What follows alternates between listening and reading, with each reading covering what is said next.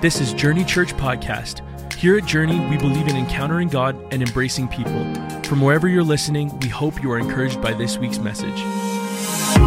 Dad in the room can relate. I know that's how I do it when I make the bed in the morning. Amen. Praise God.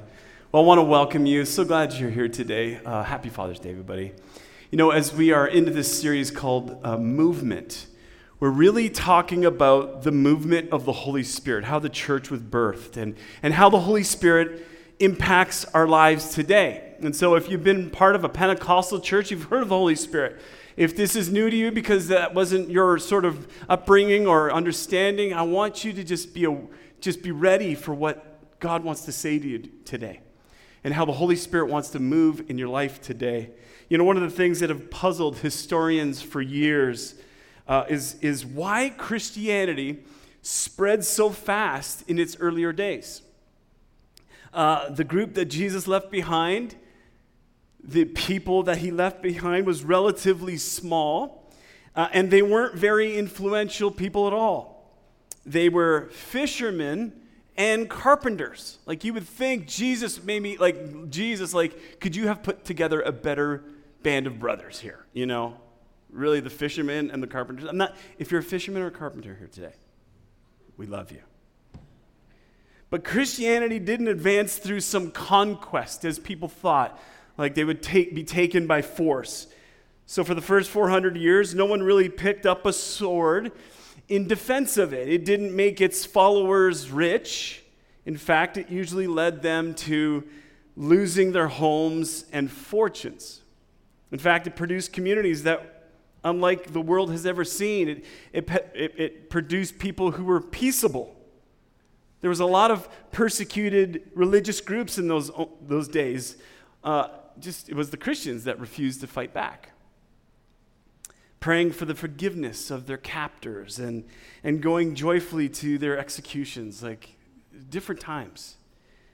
They welcomed the outcast. They had the first multiracial communities on the planet.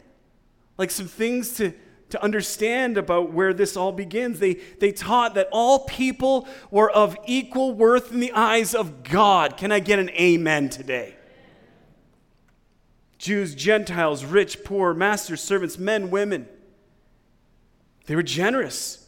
They were people of extreme generosity. But where did that all come from? Where did all that energy come from that grew faster and larger than anything in any other religious movement on the planet come from? Well, a professor at Yale, his name is Dr. Kenneth Scott Latourette, and he said, the more one examines the various factors which seem to account for the extraordinary victory of Christianity, the more one is driven to search for a cause underlying them all. It is clear that at the very beginning of Christianity, there must have occurred a vast release of energy, virtually unequaled in history. Nothing else could explain the surge of the early Christian movement. What caused this release of energy lies outside the realm in which modern historians are supposed to move. But then he goes on to say this. I want you to catch this.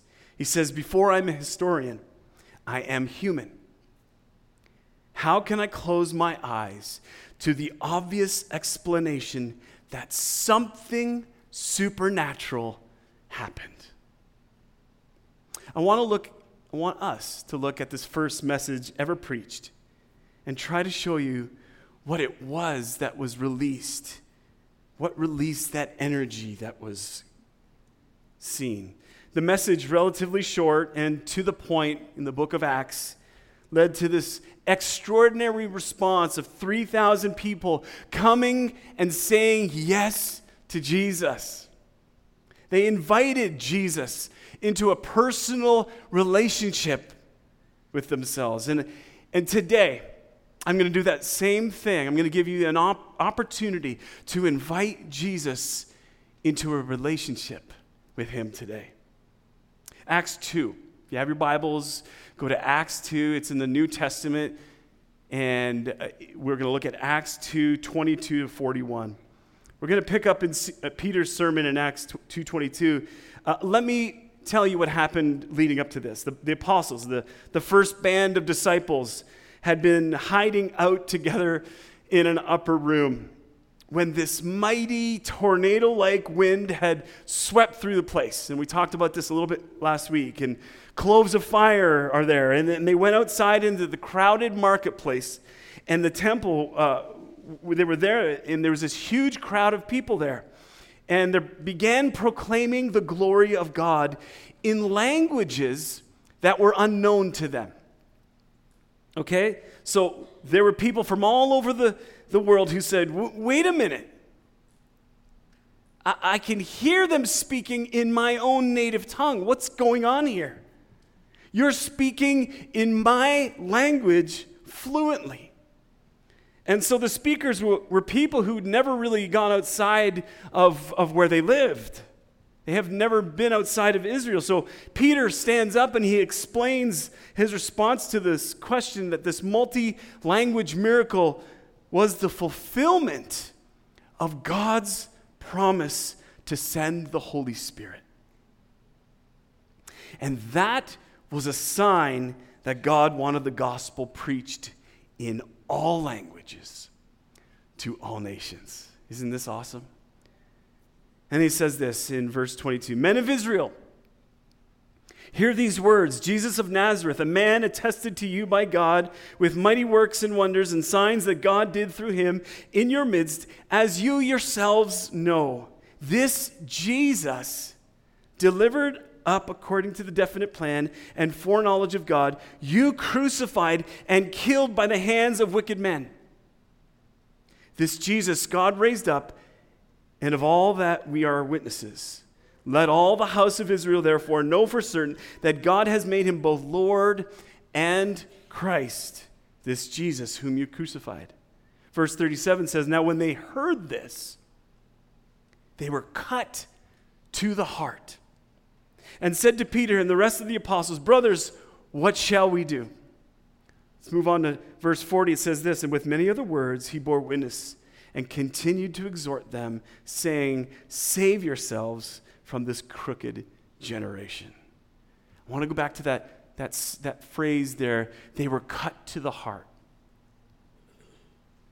Cut to the heart. It felt like a knife had entered into their chest, as explained here.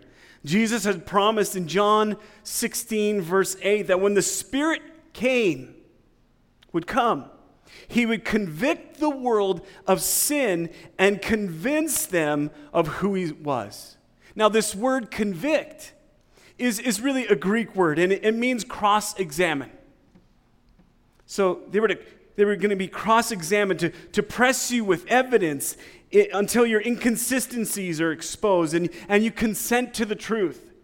That's what the Spirit does.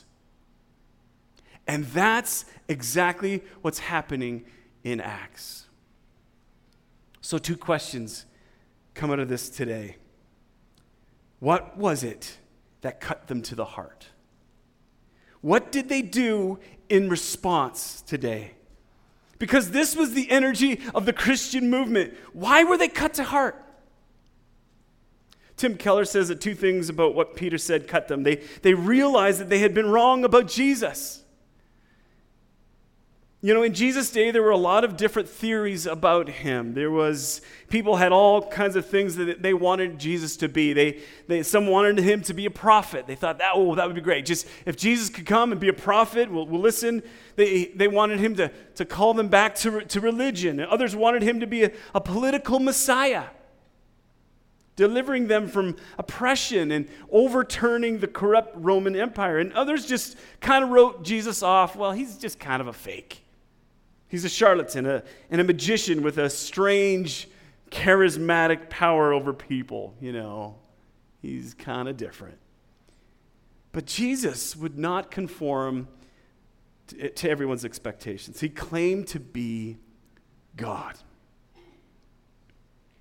He demanded absolute lordship over his followers. He forgave people's sins, something that the Jews thought is blasphemous. He let people worship him, saying that if they didn't, that the very rocks themselves would cry out and praise him.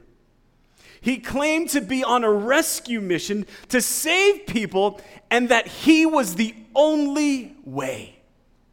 Lots of claims here. And people were like, Jesus, we like you. You're kind of cool. But can you be quiet about all this God, Lord stuff so we wouldn't have to crucify you? Jesus said that in the resurrection, however, God overturned their opinions and declared Jesus to be who he was. Lord, which means God. Not another religious prophet, but the creator of the universe. That's who Jesus says he is. And Christ, which means the only Savior. Not one way among many, but the only name under heaven by which we can be saved. Are you hearing me today? Many of us today, we have something that we want Jesus to be. Like if you think about it, like I just wish Jesus could be like, a good religious teacher. I can deal with that, and maybe the backbone of Western morality, and one of the many ways to know God. Like there are people who kind of believe this and think this in our day. But Jesus would not let himself be relegated to that. I saw an interview with Bono. Now, if there are people in this room that are not my age, you have no clue what I mean when I say the word Bono. Like, he was a cool dude. He was like one of the biggest band members. I had a poster of Bono in my room, okay? Like, that's how cool Bono was. Anyway, lead singer of a band called U2. And in an interview, the subject of Jesus, and so here's a guy who's like, kind of like people know who this guy is, Bono. And so he's having this discussion, and the subject of Jesus came up, and it was on a public news station, and the most fascinating conversation transpired. Bono said that the secular response to the Christ story always goes like this. He was a great prophet, obviously a very interesting guy. He had a lot to say about the lines of other great prophets, but like guys like Elijah, Muhammad, Buddha, or Confucius. But actually Christ says, no, I'm not saying I'm a teacher. Don't call me a teacher. I'm not saying I'm a prophet. I'm saying I am God in the flesh. And people say, no, please just be a prophet. We can handle that. Prophet we can take, yeah, but you're a bit eccentric. We've had John the Baptist eating locusts and wild honey. We can handle that, but not God, not the Messiah, because we're going to have to crucify you if you say that. And he goes, no. I actually am the Messiah. And at this point, everyone starts staring at their shoes and says, oh, my God, why does he keep saying this? So what you're left with is either Christ was who he said he was, God incarnate, the Messiah, or a complete nutcase. I mean, we're talking nutcase on the level of like Charles Manson or something like that. The idea that the entire course of civilization for over half of the globe could have its fate changed and turned upside down by a nutcase, he says, for me, that's a little far-fetched. Let me just point out what Peter is saying here. They killed him, but God resurrected him. And if God resurrected Jesus, that when you and I think of him is really less important than who he is. So let me ask you today, are you open-minded to consider who Christ says he is? Have you opened yourself up today to who Jesus presents himself to be? I want you to think about this. What if I was writing a biography about you? And I decided to write something interesting in your biography that wasn't true. Like you had a desire, perhaps, to be an astronaut. Like this is your story. But you flunked out of astronaut school. Is that what they call it? So you became very depressed, and you took on stray cats. You opened up a cat rescue in your home, where quickly over 100 cats took over the space you lived in, but the neighbors complained because this wasn't a proper licensed cat rescue home, which made you depressed again. But you stopped me and you said, hold on a second. How can you write this? This is not my story. And I say, yeah, I know, but it's way more interesting than the story of your life. Don't you want people to know who you are? You would be offended, right? Unless you love stray cats. I don't know. Let me ask you this. Today, are you humble enough or open enough for Jesus to be who he is? Or do you insist that Jesus, you've made him to be something else? The Bible says that they were cut to the heart. But they realized they were wrong about Jesus. They looked at the resurrection. That's the question. Did God resurrect Jesus? The people listening to Peter didn't see how they could deny it. And keep in mind, this all took place less than 2 months after the crucifixion. In the very city where Jesus had been killed, here are 3,000 people who could have said, hey, no. I can lead you to his tomb. I can show you where his body is. But no one did that. And they didn't see how it could have been a hallucination. Paul refers to 500 people who saw him at the same time. Most of them were still alive at this time of this writing. And so you could check. Just ask them. Like, we saw this. You saw this. Like, a lot of people saw this. 500 people don't hallucinate that way at once. They didn't, like, we saw Elvis at, the co-op the other day. So it's not like that. They just couldn't dismiss them as liars. What profit would they gain from this lie? This confession didn't usher them in a lot of money or power. Every one of the apostles would end up dying a martyr's death as we read the scriptures. But proclaiming to the end that he's alive, we saw him. This is their testimony. And this made them conclude that we had wanted Jesus to be one thing, but his resurrection declares him to be something else. So again, let me ask you this question. Have you opened yourself to Jesus, who presents himself who he is? Are you open-minded about him today? So they were cut to the heart because they realized they had been wrong about Jesus. They were also cut to the heart because they realized they were responsible for the death of Jesus. A couple of different times, verse 23 and 36, we see this. Peter points to this crowd and says, you killed him. Now, over the years, this verse has been used anti-Semitically to claiming that the Jews killed Christ and that they should be held responsible for it. But this is a really terrible understanding of Peter's meaning. First, when Peter says, you killed him, he was speaking globally to all of us.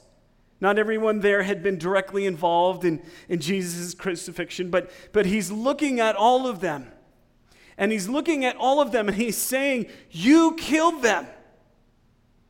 In verse 39, Peter says, this is about you, your children, and those who are far off. People in countries all around the world that have never been born yet. This was our collective responsibility. This wasn't about a particular people group of Jews in Jerusalem. It was all about people. It's about you and it's about me. And when Peter says this, secondly, you killed him, Peter was speaking personally. Peter knew that he himself had a part in this. On the night that Jesus was crucified, we read in the scripture, Peter had denied him 3 times, the Bible says. Luke records a very important life detail in his gospel. And after the 3rd denial, the Bible says that at that moment, the rooster crowed. And the Lord turned and looked straight at Peter. Think about this. The rooster crows the 3rd time. The Lord looks straight at Peter. Jesus turned straight around and looked at him. Now, think about this. The face of Jesus, by that point, probably would have been purple. Probably would have been disgusting to look at. Just bruised with blood and spit dripping down it. And Peter realized in that moment that Jesus was being beaten for his betrayal. And Luke says that he was cut to the heart. And then he went out and he wept. And those who were listening to Peter came to the exact same conclusion Peter did. We did this. Like this is us. The Bible says, you see, that Jesus died for our sin. He was wounded for our transgressions, the Bible says. And so you're cut to the heart when you realize that it was your sin. It was my sin. It was our sin that did this. See, he's looking at you. You did this against God.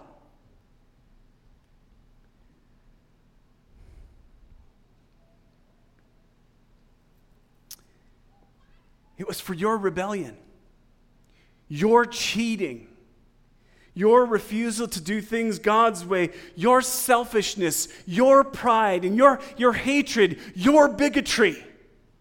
Before you are cut, you think of sin as breaking God's rules. But after you've been cut, through this realization, you think of them as breaking God's heart.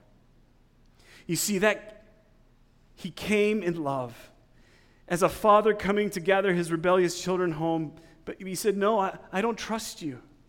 I'd rather be in charge of my own life. And we resisted him.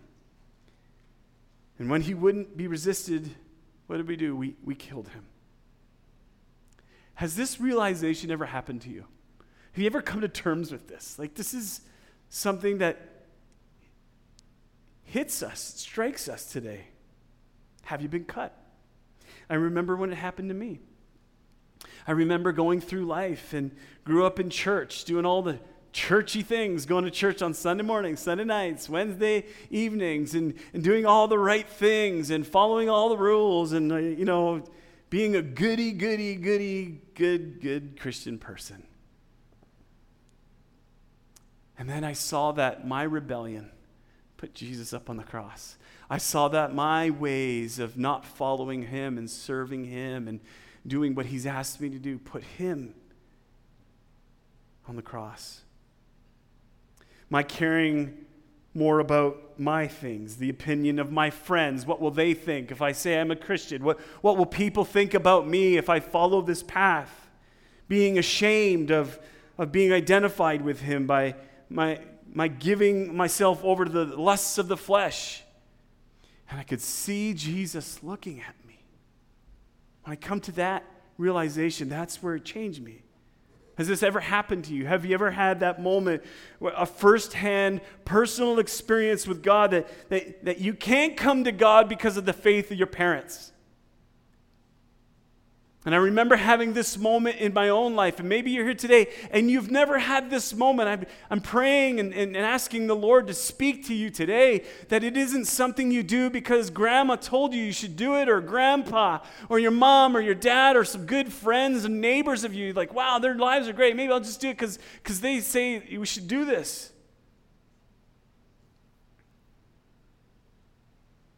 You can't come to God because of the faith of your parents. You can't come to God because grandma's praying for you. Oh, I pray. Grandma prays for you. Continues to pray for you.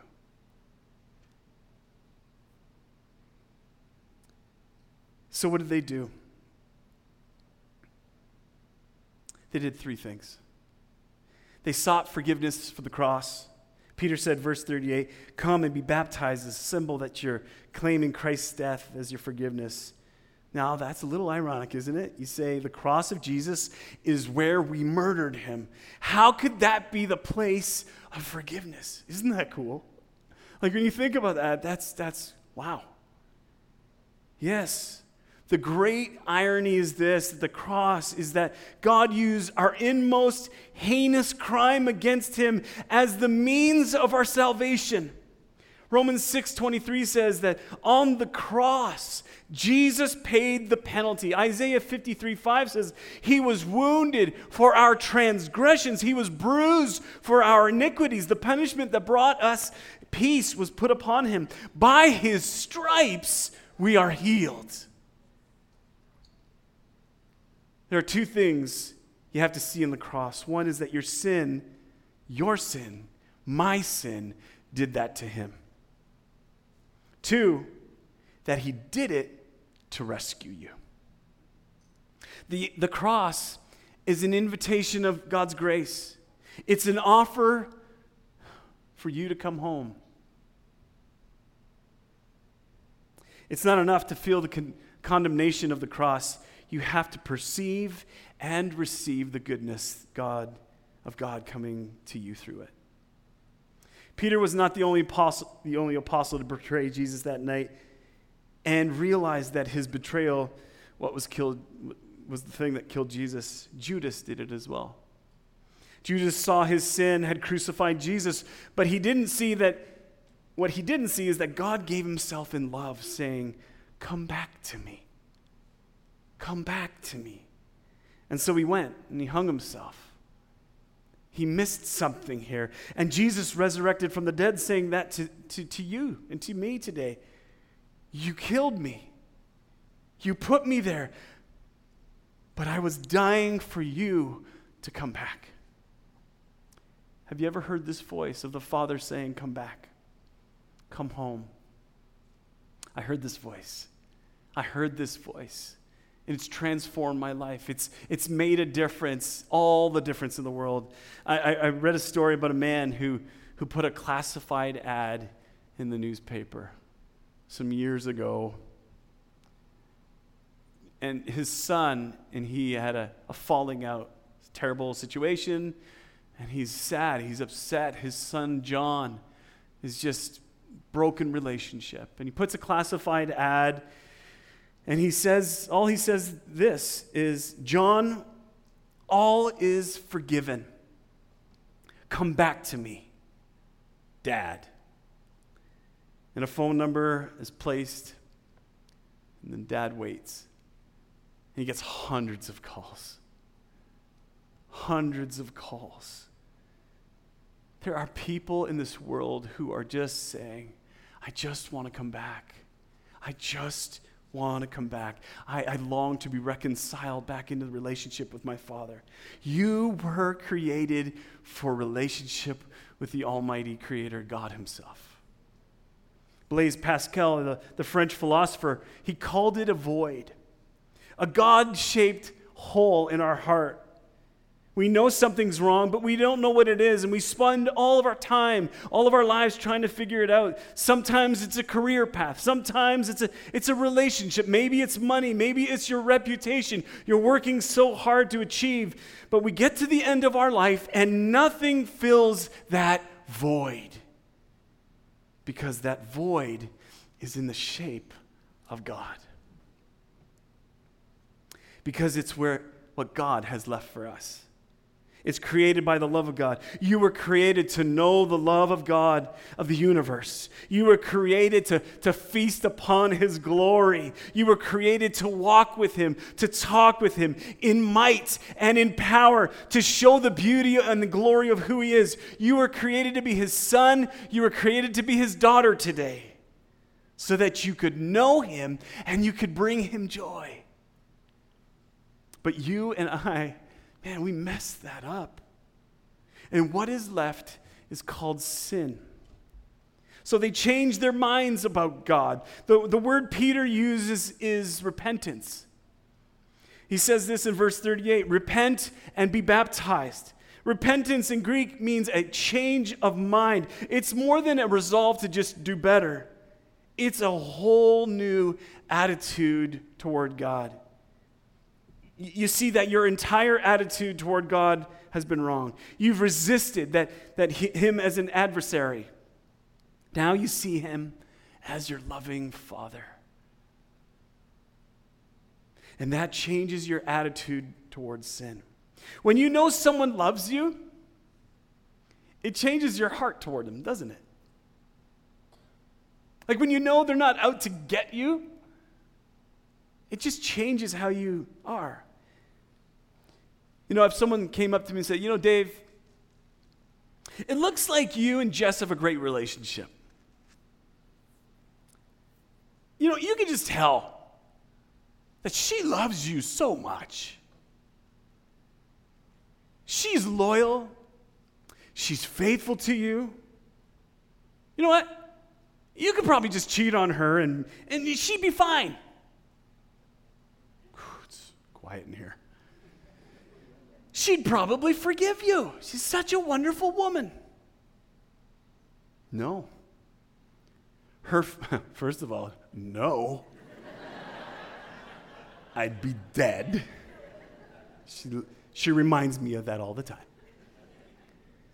But I'm telling you, her faithful love toward me makes me want to be more faithful to her. The love she's shown me is love that I can experience. I can feel it. It's tangible. It's real. And so when you see that steadfast faithfulness of Jesus on the cross, it changes your love towards God. Because you see that he's not the enemy trying to lord it over you, like his power and dominion over your life. He's a father that created you for his purposes and for you to walk in him. That's the abundant life that we get. It's everything that you've been looking for. Romans says that the goodness of God leads us. It leads us to repentance. Amen? That's the goodness of God. He cares enough about us that he'll lead us to repentance, not threatens us. The goodness of God leads us to repentance. You see, in the cross, how good is he? How far has he reached for you? Well, preachers of old used to say that there's two sides of the gospel sword. One side is fear, realizing that we stand under the condemnation of God. The other side is love, realizing that the great love that God our Father has for us. The love side cuts more sharply. You have a heavenly Father who always loved you, always watched you, never given up on you, always been trying to bring you back. Change your heart toward him. Third thing they did was they surrendered. In verse 37, they said, "What shall we do?" Not, okay, give us two or three things that we can do to make this up, to pay God off. But what shall we do? We'll do anything, whatever it takes. Well, coming to Christ means recognizing that he is Lord, and you've been living in rebellion against him. Let me give you this quote here, and I want us to think about this from C.S. Lewis. We don't come to God as bad people trying to become good people. We come as rebels to lay down our arms. It's not about becoming a better person or being a little more religious. It's about recognizing the lordship of Christ, that he's in charge, and we surrender everything to him and receiving his offer to be our Savior. That's something you've either done it or you haven't. It's like there's this line. You've either come up to it or you haven't. You've either recognized him as Lord and surrendered your life to Jesus, or you haven't. You either receive his offer of salvation or you haven't. I'm not saying that you become a perfect person. Listen, I struggle with that daily in areas of inconsistency, in areas of sin in my life, but I know that he is the Lord, and I'm done arguing about who is in charge. Jesus is in charge. He's the Lord. He is the ruler of the entire universe. And we have a culture where a lot of people have grown up or in and around church, but have never crossed that line. Maybe you see Jesus as your Savior. You said yes to Jesus, but you haven't made him the Lord of your life. You haven't fully given him everything in your life. And there are areas of known inconsistency in your life, and you're not actively a disciple, not an active part of a church. Maybe you compare yourself to others and think, well, I'm good enough. So-and-so's, I'm way better than them. You know, as long as God grades on the curve, I'm doing okay. That's not the issue. The issue is whether you have ever surrendered your life to Christ personally. Whether you've received him and said, Lord, I want you to be my Lord and Savior. I want to give you everything. Well, I grew up in a church, Pastor. Of course I'm a Christian. What else would I be? I'm not a Muslim or a Jew or an atheist. You have to choose Christ personally. Whatever your background is, whatever you're coming from, it's not good enough that Grandma said yes. I mean, we're thankful that Grandma said yes. But you have to choose for yourself today. Have you made that decision to make him Lord of your life? Have you stepped across that line? Save yourself from this crooked generation. Where would you be without Jesus? Would you stand to your feet all across this room? If you were to die without him today, the Bible says, what is a profit a man? Jesus said, if he gains the whole world and loses his soul, for 3,000 people that day marked a turning point in their lives. The day they crossed that line. I believe that this day could be that day for some of you in this room today. To say, okay, I've walked up to the line, but I've never crossed over. I've never said yes to Jesus. I've never committed my life to him. I've never given him the whole thing. Or maybe I did, and something in life took over. My life's been a mess, and I haven't been following him, and I've turned my back on him. Today is your day to say yes to Jesus again, and to return and to come back home as God is calling you, as the Father is calling out to you today. You want to say yes. I say yes to Jesus. I receive this gift of salvation. In just a moment, we're going to give you an opportunity to say yes to Jesus, but I don't want you to do this because I said so. I want us to just take a minute. We're going to worship together. I want you to let the Spirit speak to you this morning. Maybe you said yes at one point, and your life hasn't been walking with Jesus. Today is your day. Maybe you've never said yes to Jesus. We're going to give you an opportunity. Let's just worship him in this moment. Let's give him some time. Let the Spirit speak to you right here.